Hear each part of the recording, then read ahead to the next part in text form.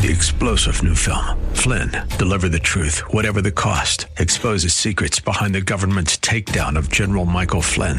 Flynn knew what the intel world had been up to. He ordered the first audit of the use of contractors. This set off alarm bells. He told the truth. He was the most dangerous person for Donald Trump to hire. They had to get rid of Flynn. Flynn, deliver the truth, whatever the cost. Available now. Watch it today. Go to salemnow.com. salemnow.com. The Bible. From America's colonial period to her rise to become the richest, most powerful nation in history, the ideas and values that guide us, protect us, and hold our society together flow from the pages of this book of books. We hold these truths to be self-evident, that all men are created equal. Our founding documents affirm and build on the scriptural concepts of God-given, not state-granted rights, and of liberty under law.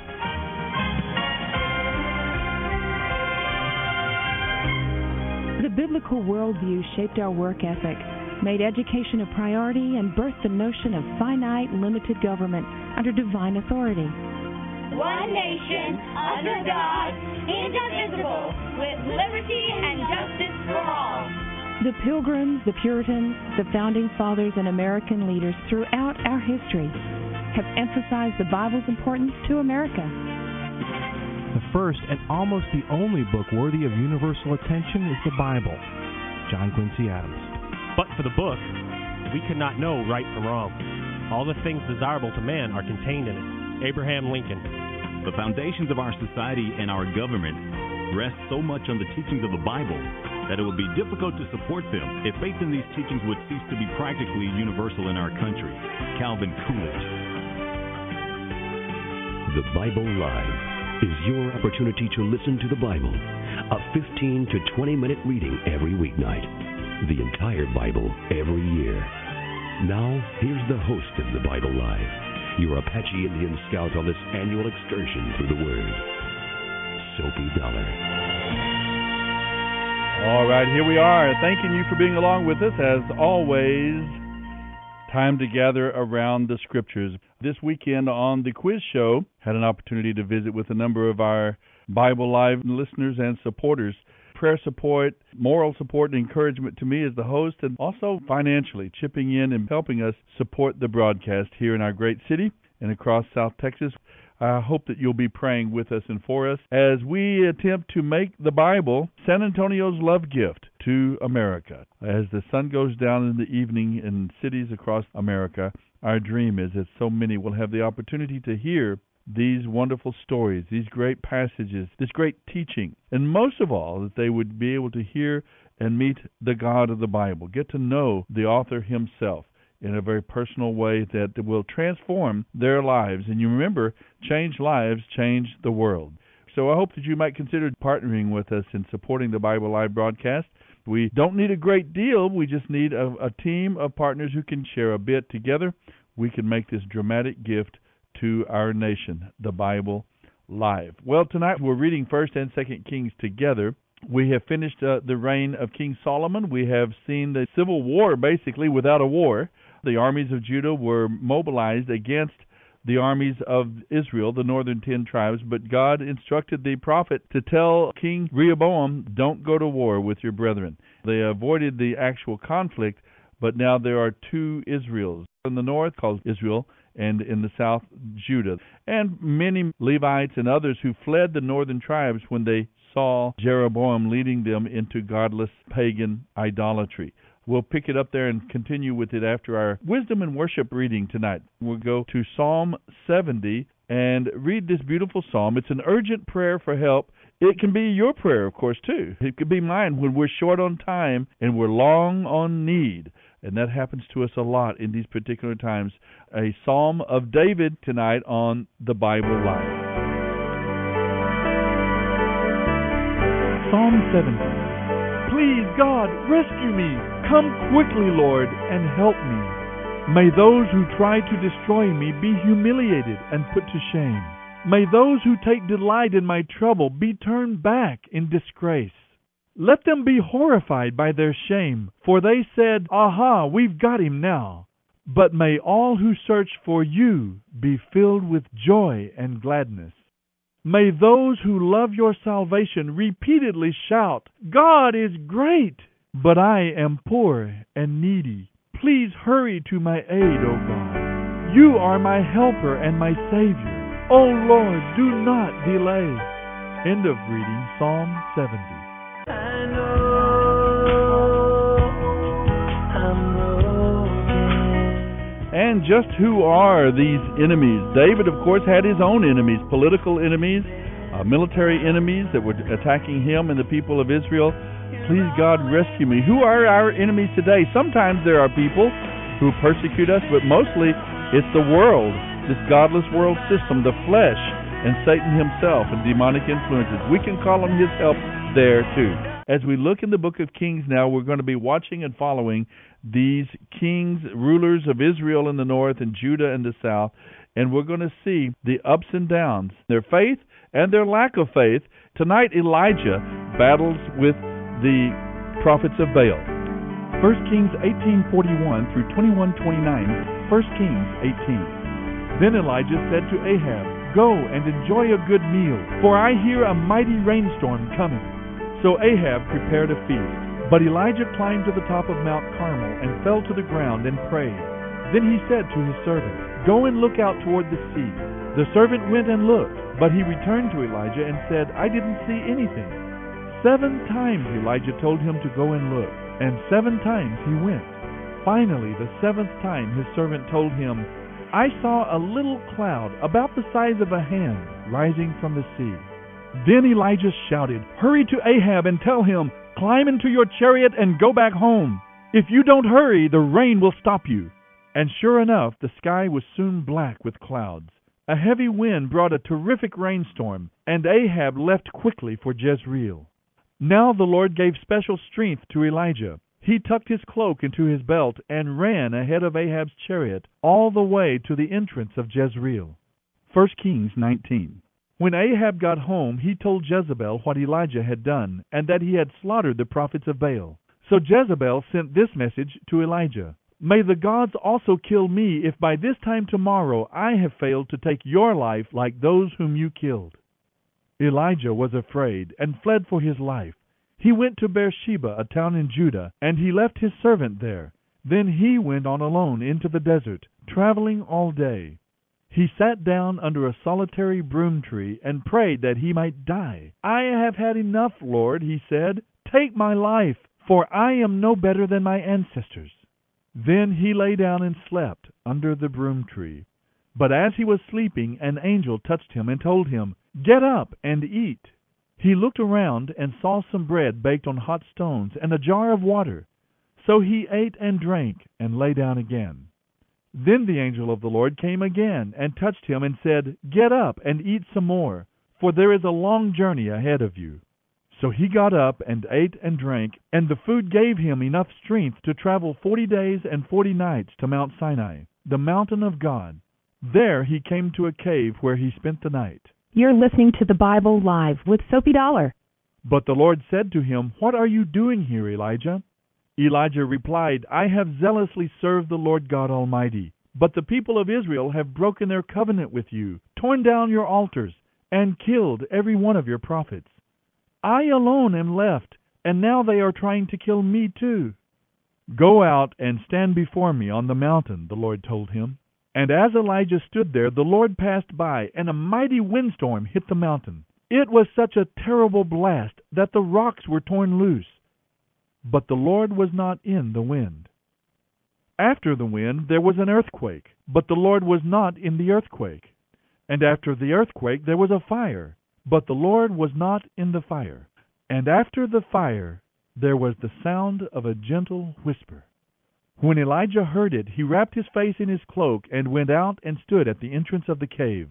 And a voice said, What are you doing here, Elijah? He replied again, I have zealously served the Lord God Almighty. But the people of Israel have broken their covenant with you, torn down your altars, and killed every one of your prophets.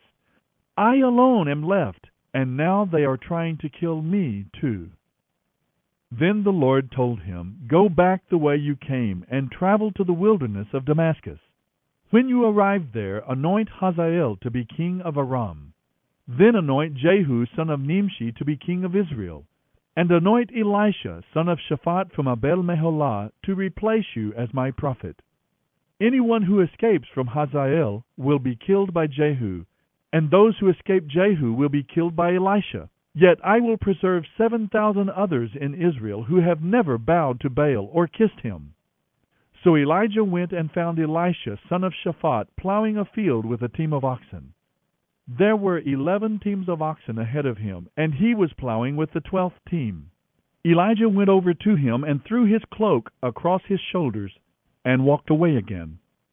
Elisha left the oxen standing there, ran after Elijah, and said to him, "First let me go and kiss my father and mother goodbye, and then I will go with you." Elijah replied, "Go on back, but consider what I have done to you." Elisha then returned to his oxen, killed them, and used the wood from the plow to build a fire to roast their flesh. He passed around the meat to the other plowmen, and they all ate. Then he went with Elijah as his assistant. You're listening to the Bible Live with Soapy Dollar. 1 Kings 20. Now King Ben-Hadad of Aram mobilized his army, supported by the chariots and horses of 32 allied kings. They went to besiege Samaria, the Israelite capital, and launched attacks against it.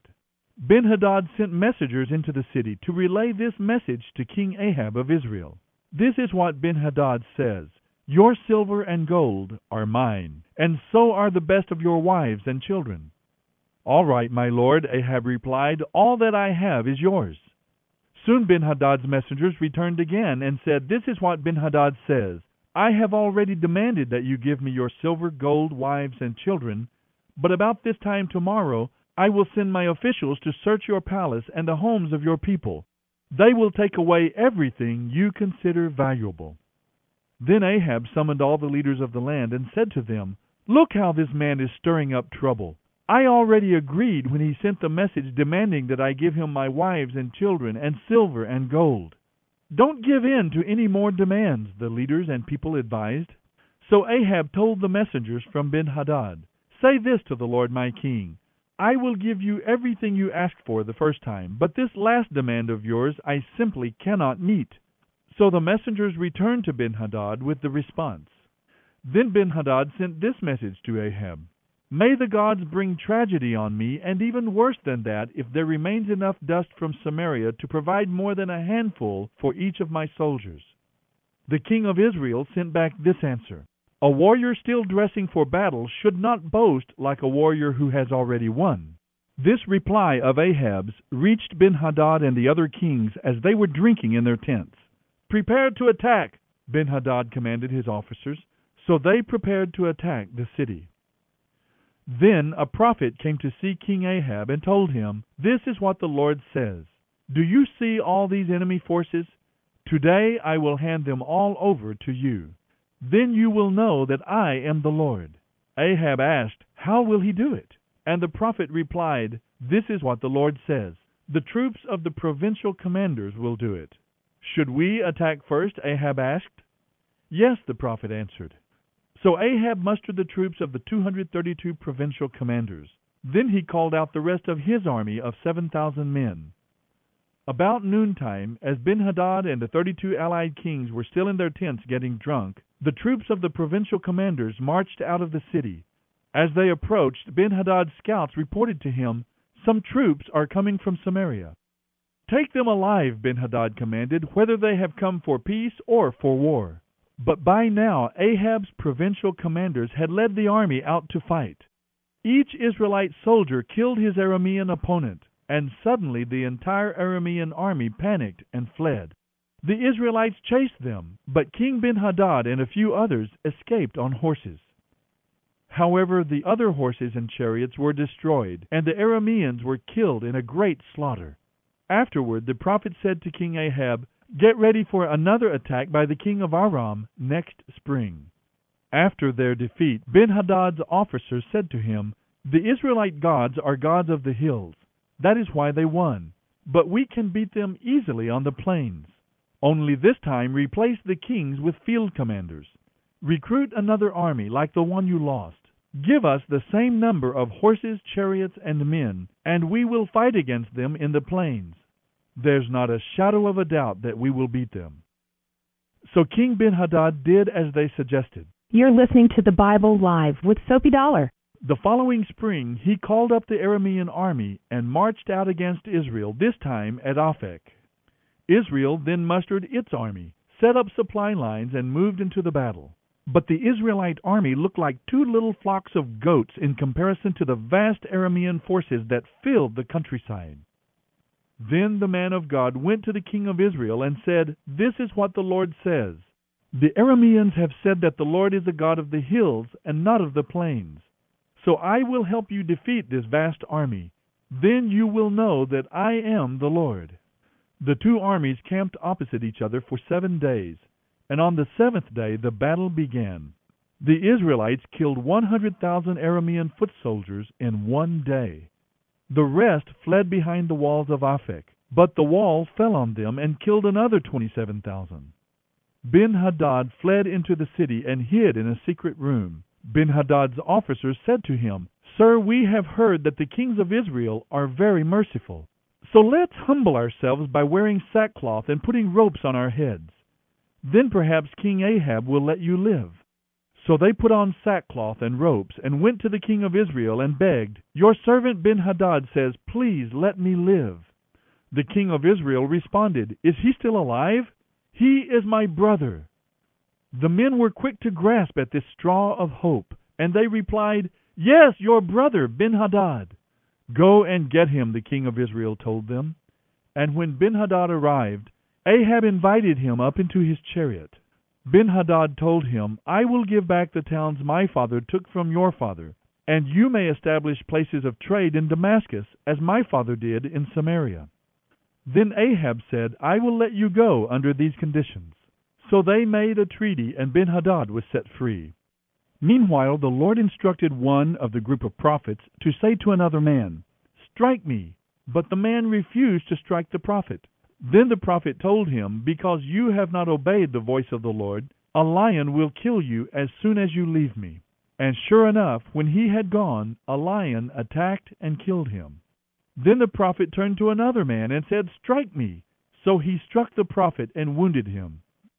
The prophet waited for the king beside the road, having placed a bandage over his eyes to disguise himself. As the king passed by, the prophet called out to him, "Sir, I was in the battle, and a man brought me a prisoner. He said, 'Guard this man. If for any reason he gets away, you will either die or pay a fine of 75 pounds of silver.' But while I was busy doing something else, the prisoner disappeared." "Well, it's your own fault," the king replied. "You have determined your own judgment." Then the prophet pulled the bandage from his eyes, and the king of Israel recognized him as one of the prophets. And the prophet told him, "This is what the Lord says. Because you have spared the man I said must be destroyed, now you must die in his place, and your people will die instead of his people." So the king of Israel went home to Samaria, angry and sullen. You're listening to the Bible Live with Soapy Dollar. 1 Kings 21. King Ahab had a palace in Jezreel, and near the palace was a vineyard owned by a man named Naboth. One day Ahab said to Naboth, "Since your vineyard is so convenient to the palace, I would like to buy it to use as a vegetable garden. I will give you a better vineyard in exchange, or, if you prefer, I will pay you for it." But Naboth replied, "The Lord forbid that I should give you the inheritance that was passed down by my ancestors." So Ahab went home angry and sullen because of Naboth's answer. The king went to bed with his face to the wall and refused to eat. "What in the world is the matter?" his wife Jezebel asked him. "What has made you so upset that you are not eating?" "I asked Naboth to sell me his vineyard or to trade it, and he refused," Ahab told her. "Are you the king of Israel or not?" Jezebel asked. "Get up and eat, and don't worry about it. I'll get you Naboth's vineyard." So she wrote letters in Ahab's name, sealed them with his seal, and sent them to the elders and other leaders of the city where Naboth lived. In her letters she commanded, "Call the citizens together for fasting and prayer, and give Naboth a place of honor. Find 2 scoundrels who will accuse him of cursing God and the king. Then take him out and stone him to death." So the elders and other leaders followed the instructions Jezebel had written in her letters. They called for a fast and put Naboth at a prominent place before the people. Then 2 scoundrels accused him before all the people of cursing God and the king. So he was dragged outside the city and stoned to death. The city officials then sent word to Jezebel, "Naboth has been stoned to death." When Jezebel heard the news, she said to Ahab, "You know the vineyard Naboth wouldn't sell you? Well, you can have it now. He's dead." So Ahab immediately went down to the vineyard to claim it. But the Lord said to Elijah, who was from Tishbe, "Go down to meet King Ahab, who rules in Samaria. He will be at Naboth's vineyard in Jezreel, taking possession of it. Give him this message. This is what the Lord says. Isn't killing Naboth bad enough? Must you rob him too? Because you have done this, dogs will lick your blood outside the city, just as they licked the blood of Naboth." "So my enemy has found me," Ahab exclaimed to Elijah. "Yes," Elijah answered, "I have come because you have sold yourself to what is evil in the Lord's sight. The Lord is going to bring disaster to you and sweep you away. He will not let a single one of your male descendants, slave or free alike, survive in Israel. He is going to destroy your family, as he did the family of Jeroboam, son of Nebat, and the family of Baasha, son of Ahijah. For you have made him very angry, and have led all of Israel into sin. The Lord has also told me that the dogs of Jezreel will eat the body of your wife Jezebel at the city wall. The members of your family who die in the city will be eaten by dogs, and those who die in the field will be eaten by vultures." No one else so completely sold himself to what is evil in the Lord's sight as did Ahab, for his wife Jezebel influenced him. He was especially guilty because he worshipped idols, just as the Amorites had done, the people whom the Lord had driven from the land ahead of the Israelites. When Ahab heard this message, he tore his clothing, dressed in sackcloth, and fasted. He even slept in sackcloth, and went about in deep mourning. Then another message from the Lord came to Elijah, who was from Tishbe. "Do you see how Ahab has humbled himself before me? Because he has done this, I will not do what I promised during his lifetime. It will happen to his sons. I will destroy all his descendants." End of reading 1 Kings 18:41 through 21:29.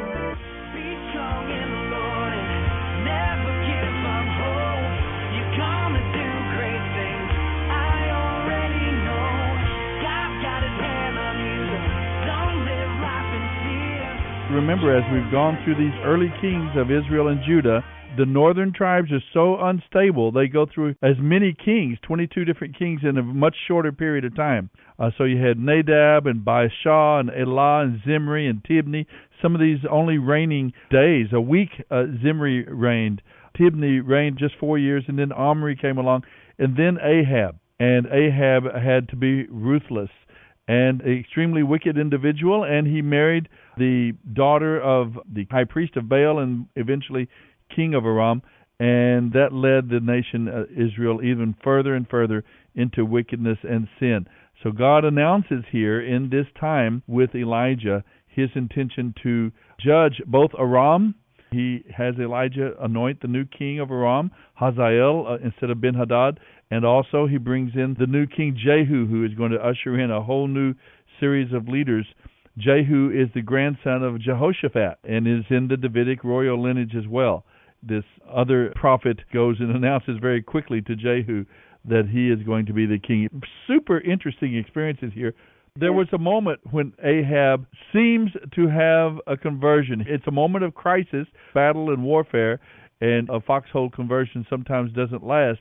Yeah, he seems to have this conversion experience, but there doesn't seem to be any reality or depth to his trust in and his willingness to obey, to follow the God of Abraham, Isaac, and Jacob. It just seems to be a very weak person led around by this powerful woman. Now, Jezebel was a princess. She was the daughter of the prophet of Baal in Sidon and Tyre, and he eventually became the king.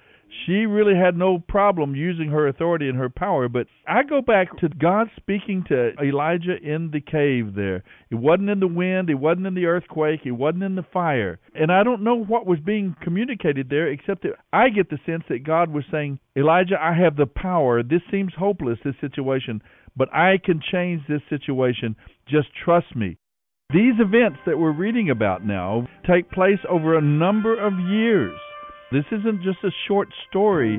This is the experience of Elijah here as he confronts the prophets of Baal courageously, and then he's depressed, he's afraid of Jezebel, he's threatened, and God reveals to him his great power. First, God gives him sustenance, food and energy, and then he speaks to him, and he reminds him of how great, how powerful God is, that he can make anything happen that he wants, wind, fire, and earthquake. Then we see these things work out. Jehu will indeed become the king of Israel. Hazael will become the new king of Aram after Ben-Hadad is killed. God has a plan, and Elisha comes to replace Elijah. We need to just trust him and obey him. Sophie Dollar. Sophie reads from the New Living Translation by Tyndale House Publishers. The Bible Live is dedicated to helping promote spiritual revival across America, and your financial support is needed. Please mail your tax-deductible gift to the Bible Live, Post Office Box 18888. That's the Bible Live, P.O. Box 18888, San Antonio, Texas 78218. You may also make credit card donations at the ministry website, thebiblelive.com.